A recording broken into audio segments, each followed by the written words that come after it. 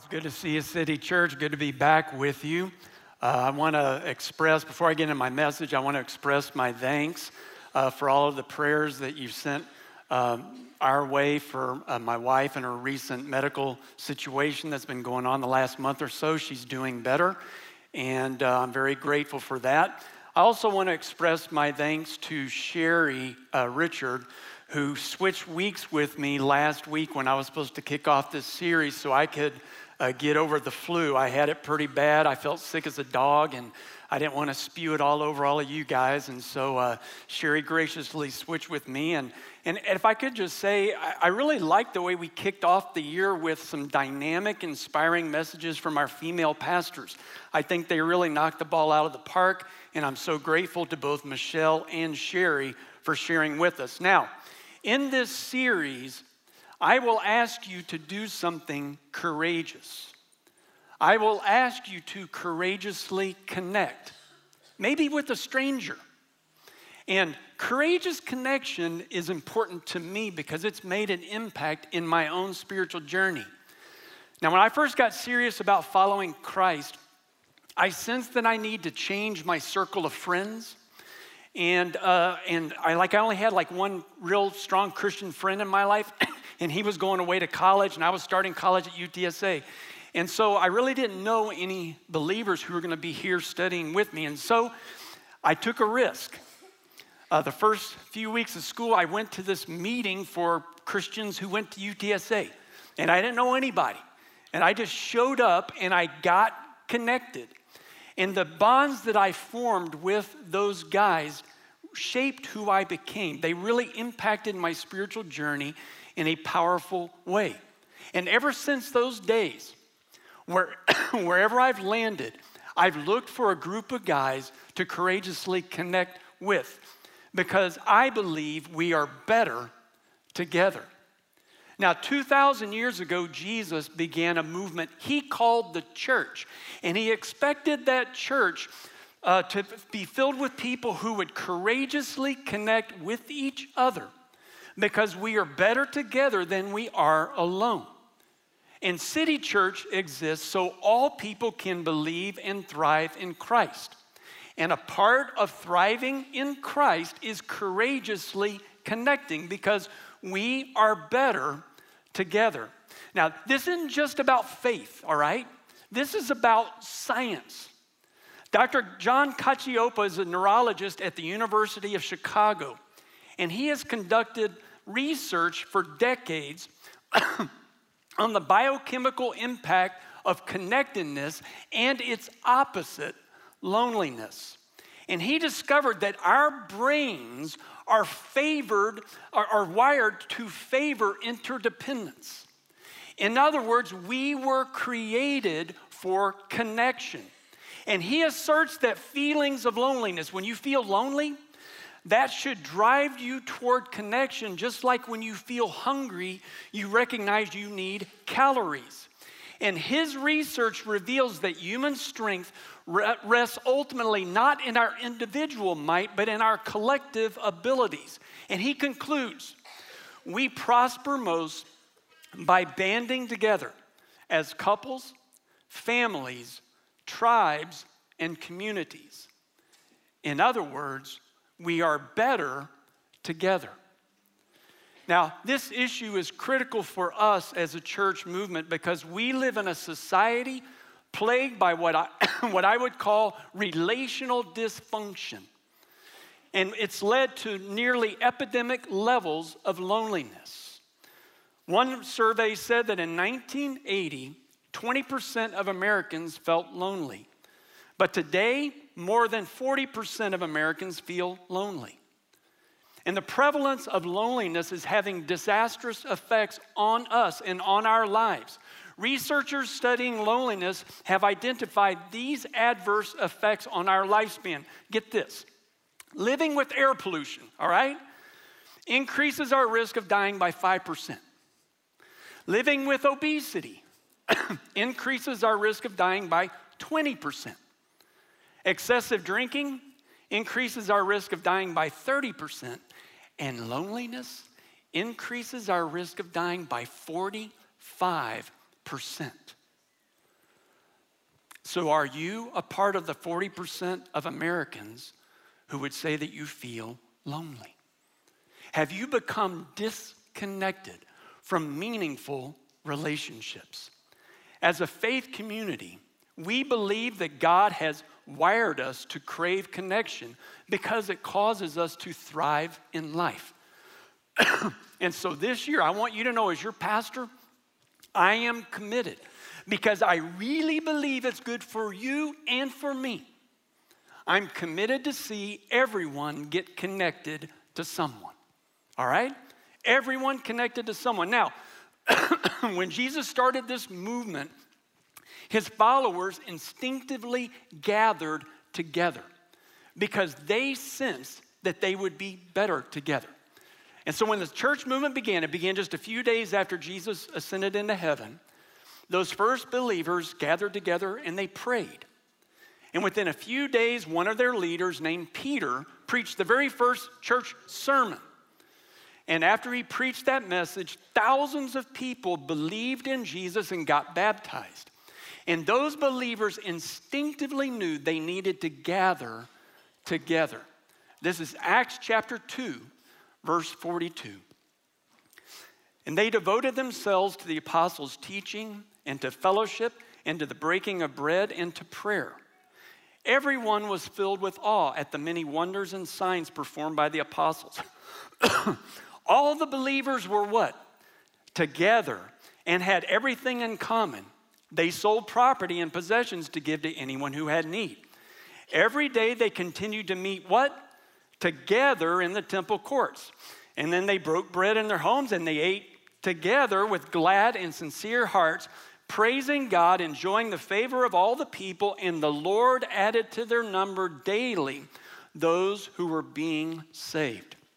Now, the first thing I want you to notice about that first church, with all of those church activities, is that people who did not believe yet still felt welcomed in their environment with all of those activities. That first church created a church culture where spiritual investigators felt welcome to be in their presence and in their activities. And that means our church culture has to be designed with people in mind who don't believe yet. And we work hard at that. We are intentional about creating a church culture for people who don't get church and don't go to church. We work hard to create a church culture where spiritual investigators can come no matter where they are in their spiritual journey and ask their hardest questions. We work hard to create a culture where people can come with messy lives, wherever they are in their journey, and explore our faith, and we hope they'll embrace our faith. But I also want you to notice that this passage says that they devoted themselves to all of those activities. Nobody had to make them devote themselves, right? No one had to make them devote themselves to Jesus' teaching, to the fellowship, to the breaking of bread, and all those activities that they did. And this is an important distinction. Let me tell you why. And some of you know why. Because too many times church leaders read about all those church activities and they try to guilt people into coming to all of their church activities, right? And how many of you know that false guilt like that is a terrible motivator to come to anything that you're trying to gain spiritual benefit? It's terrible. It ends up repelling. False guilt ends up repelling the very people we're here to connect with and serve. Now, a few years ago, and y'all just got to put up with my cough. I'm still just sort of hanging in there. Don't let it distract you, all right? So a few years ago, I was traveling back from Dallas on an airplane, and I was reading a leadership book. And the lady sitting beside me noticed the book, and she asked me some questions about the leadership principles in it. We, struck up a conversation, found out that she had been a principal for decades here in San Antonio. And so we talked about the leadership principles in the book and talked a little bit about her life, found out that her husband had tragically died a few years earlier. So I talked to her a little bit about her family and the schools she had served in. And then she asked me the question that was coming. What do you do for a living, right? And of course, whenever I say, well, I'm a pastor, that's normally like a giant buzzkill to all of the conversation. It normally ends about right there. Anyway, so I told her I was a pastor, and I asked her, hey, do you go to church anywhere in San Antonio? She said, only on special occasions. And I thought that was an interesting answer or response. And so I asked a follow-up question. Why do you only go to church on special occasions? And she paused for a moment like she was trying to decide, am I going to get vulnerable and really tell this pastor why I only go on special occasions, or am I just going to clam up? Well, she leaned forward and she said, I grew up going to church. And I've gone to a couple of churches here in town. But I always left feeling guilty. Like I could never measure up to church expectations, and like I never attended enough church activities. And then she said this, and I wrote it down so I would remember it. She said, when I go to church, I need to be inspired and encouraged. And I never got that, so I stopped going. City Church exists for people like Jen. We work hard to create an inspiring environment where people, no matter where they are in their spiritual journey, will come and feel encouraged, challenged, inspired by our faith. And we work hard to create an environment where believers will be challenged and inspired to grow in our faith, because that is how we thrive in life. And a part of thriving involves courageous connection. Now, I'm going to make some of you get uncomfortable tonight, all right? So I want us to go back to Acts 2:42 and look at how these believers courageously connected. They devoted themselves to the apostles' teaching and to fellowship and to breaking of bread and to prayer. So when the first church got together, they were devoting themselves to the apostles' teaching. So what does that mean? The apostles taught based on the teachings of Jesus, his interpretations of the Old Testament. And so the apostles would pass on what Jesus passed on to them. And so that's why every week when we get together here at City Church, we take a portion of the service to study the scriptures, to study Jesus' teachings and the scriptures that meant so much to him. We're continuing that tradition. The first church also devoted themselves, they also devoted themselves to what the scripture calls fellowship. Now, that term translated fellowship is the Greek word koinonia. Can you say that with me? Koinonia. Koinonia literally means to participate with, to share something, to forge a close relationship. So in other words, these believers were not just devoted to God and to the teachings of the apostles, they were devoted to each other. I want us to get this. This is the part of the first church that we need. City Church needs this. We need to get to the place where we are absolutely devoted to each other. And so the concept of koinonia pictures people who did life together, people who shared their joys and their burdens together, people who served each other as they were pursuing the cause of Christ together. Koinonia is the courageous connection that we all crave. And I think I'm gonna get a little nerdy on you. I think that's why the first Lord of the Rings book is called The Fellowship of the Ring. Come on now. Because Frodo and his companions, right, they went on a quest together. They shared life together. And they forged koinonia. It's in there. It's in the Lord of the Rings, baby. Koinonia. They courageously connected. And according to this passage, the first church forged connection by breaking bread together, which meant they ate together. And you have casual conversations. That's how you get to know people, right? You share a meal with them. And they also connected by praying for each other. And I think that implies that they got honest about some of their struggles, some of their challenges in life. And how many of you know that when you can really be honest about what you're struggling with, so somebody will pray with you, that is one of the ways that we connect together. And they did this. This first church got connected.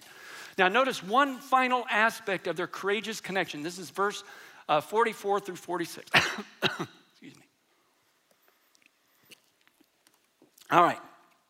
All the believers were together, and they had everything in common. They sold property and possessions to give to anyone who had need.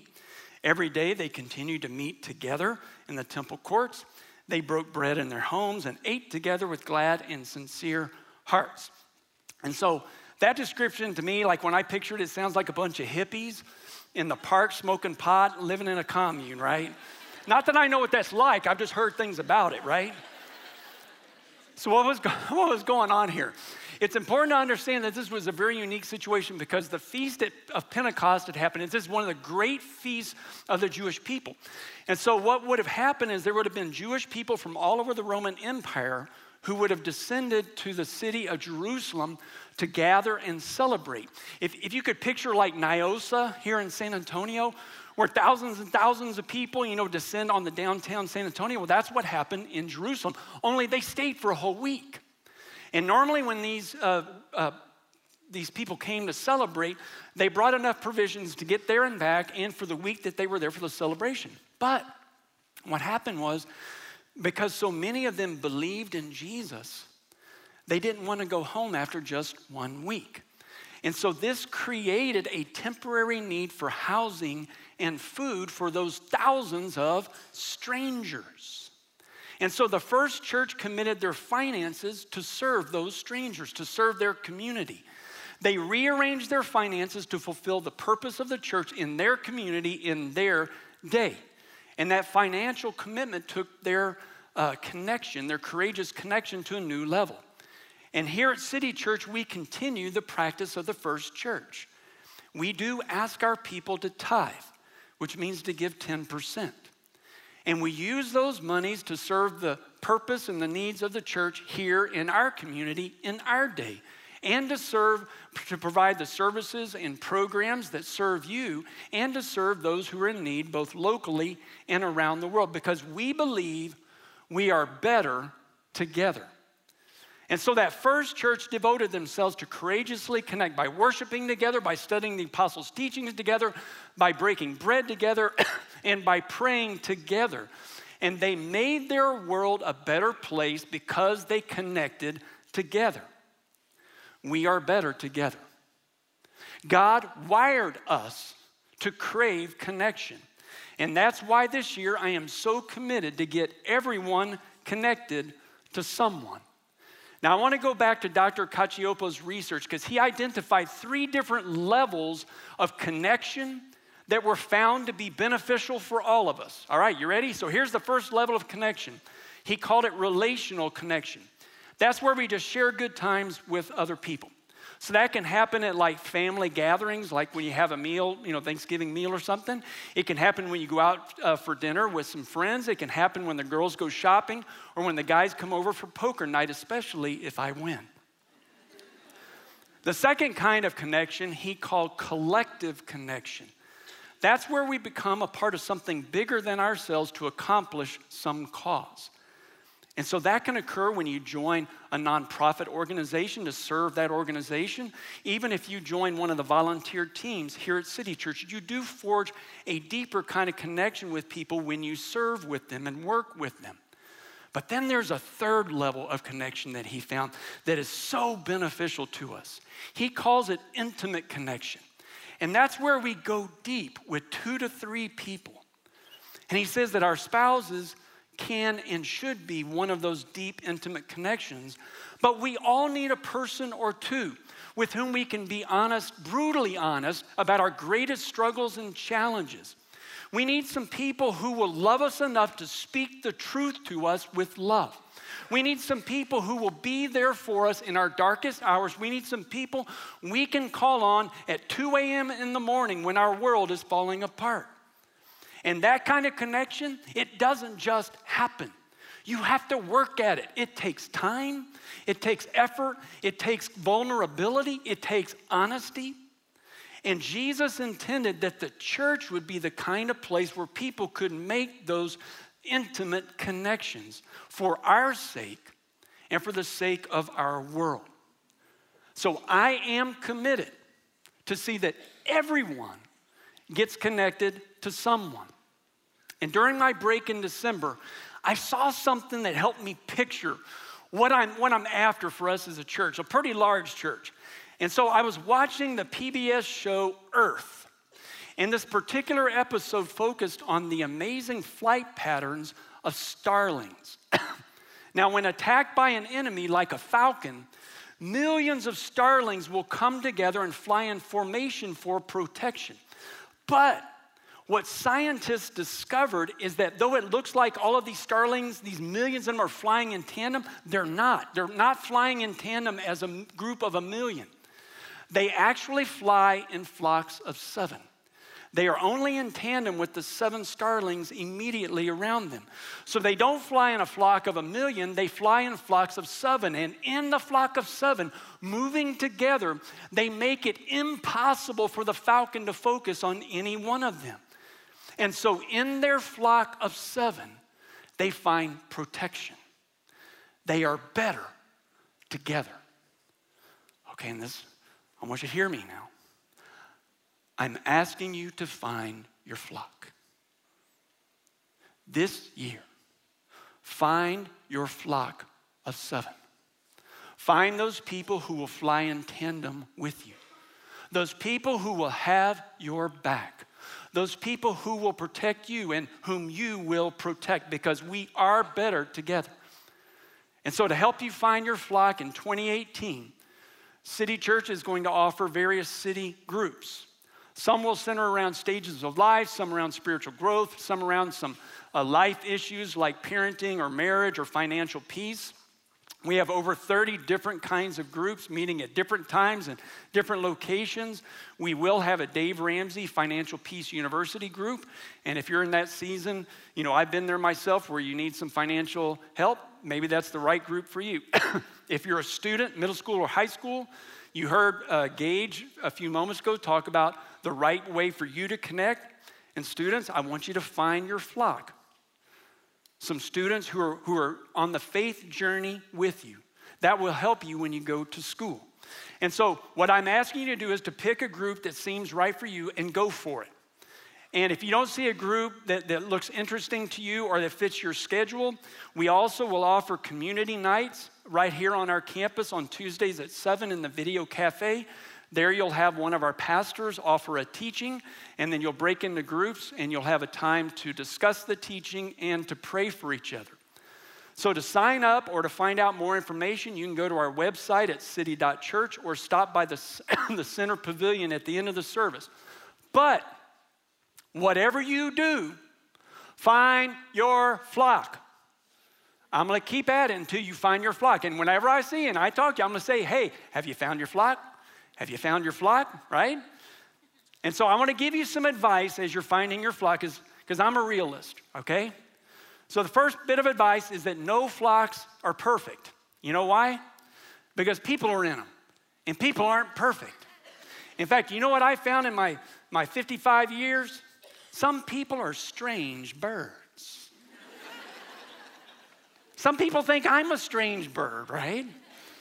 And so what happens if you get into a group, you do what Pastor Brent asks, and it just doesn't seem to fit? Or there's a few strange birds in there. Come on, I'm just being honest. Stick it out, and when the group ends, that's cool, find another group. What I'm asking you to do is to keep flying in formation until you find your flock of 7, right? You keep at it and keep at it until you find your flock of 7. All right? Now, the second bit of advice. Some of you will have to face your flock fears. You're going to have to overcome those fears that paralyze you from courageously connecting. And for some of us, that may be moving beyond our introversion. Okay, social scientists tell us that approximately 65% of all people are more toward the introverted side of the spectrum, right? So the vast majority of us are a little bit more introverted. And let's just be honest, come on. It's harder for introverts to go to new places and meet new people in new situations. Come on. That's why it takes courage. I'm asking you to do something courageous that is good for you, that God wired you to want to experience, which is courageous connection. And so I'm asking you to find your flock. And many of us, both introverts and extroverts, okay, let's be real, may have to overcome some bad experiences in previous flocks. Because that can happen, right? You've gotten into a flock of some kind and man, you had a bad experience. And so Many of us will have to overcome a fear of rejection or a fear of conflict or a fear of change or a fear of jerks, right? That's why it's going to take courage to find your flock. It's going to take courage to step out and try something new. It's going to take courage to meet with some strangers. It's going to take courage to become vulnerable about your struggles. It's going to take courage for you to be who you really are. It's going to take courage for you to find a place of belonging rather than just fitting in. It's going to take courage for you to open up about your greatest struggles and fears. It's going to take courage for you to find your flock. But the risk is worth it. The courage is worth it. Find your flock. Everyone connected to someone. Let's pray together.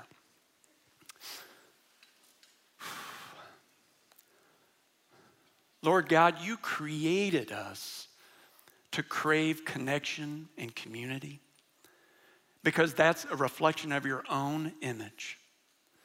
And it's a beautiful thing. And you created us to benefit in life when we do connect with other people in meaningful relationships. And so, Lord God, I ask that you would bless us as we pursue courageous connection together. I pray that you would stir courage in our hearts for those of us who feel a little bit fearful, for those of us who feel a little bit nervous. Give us courage.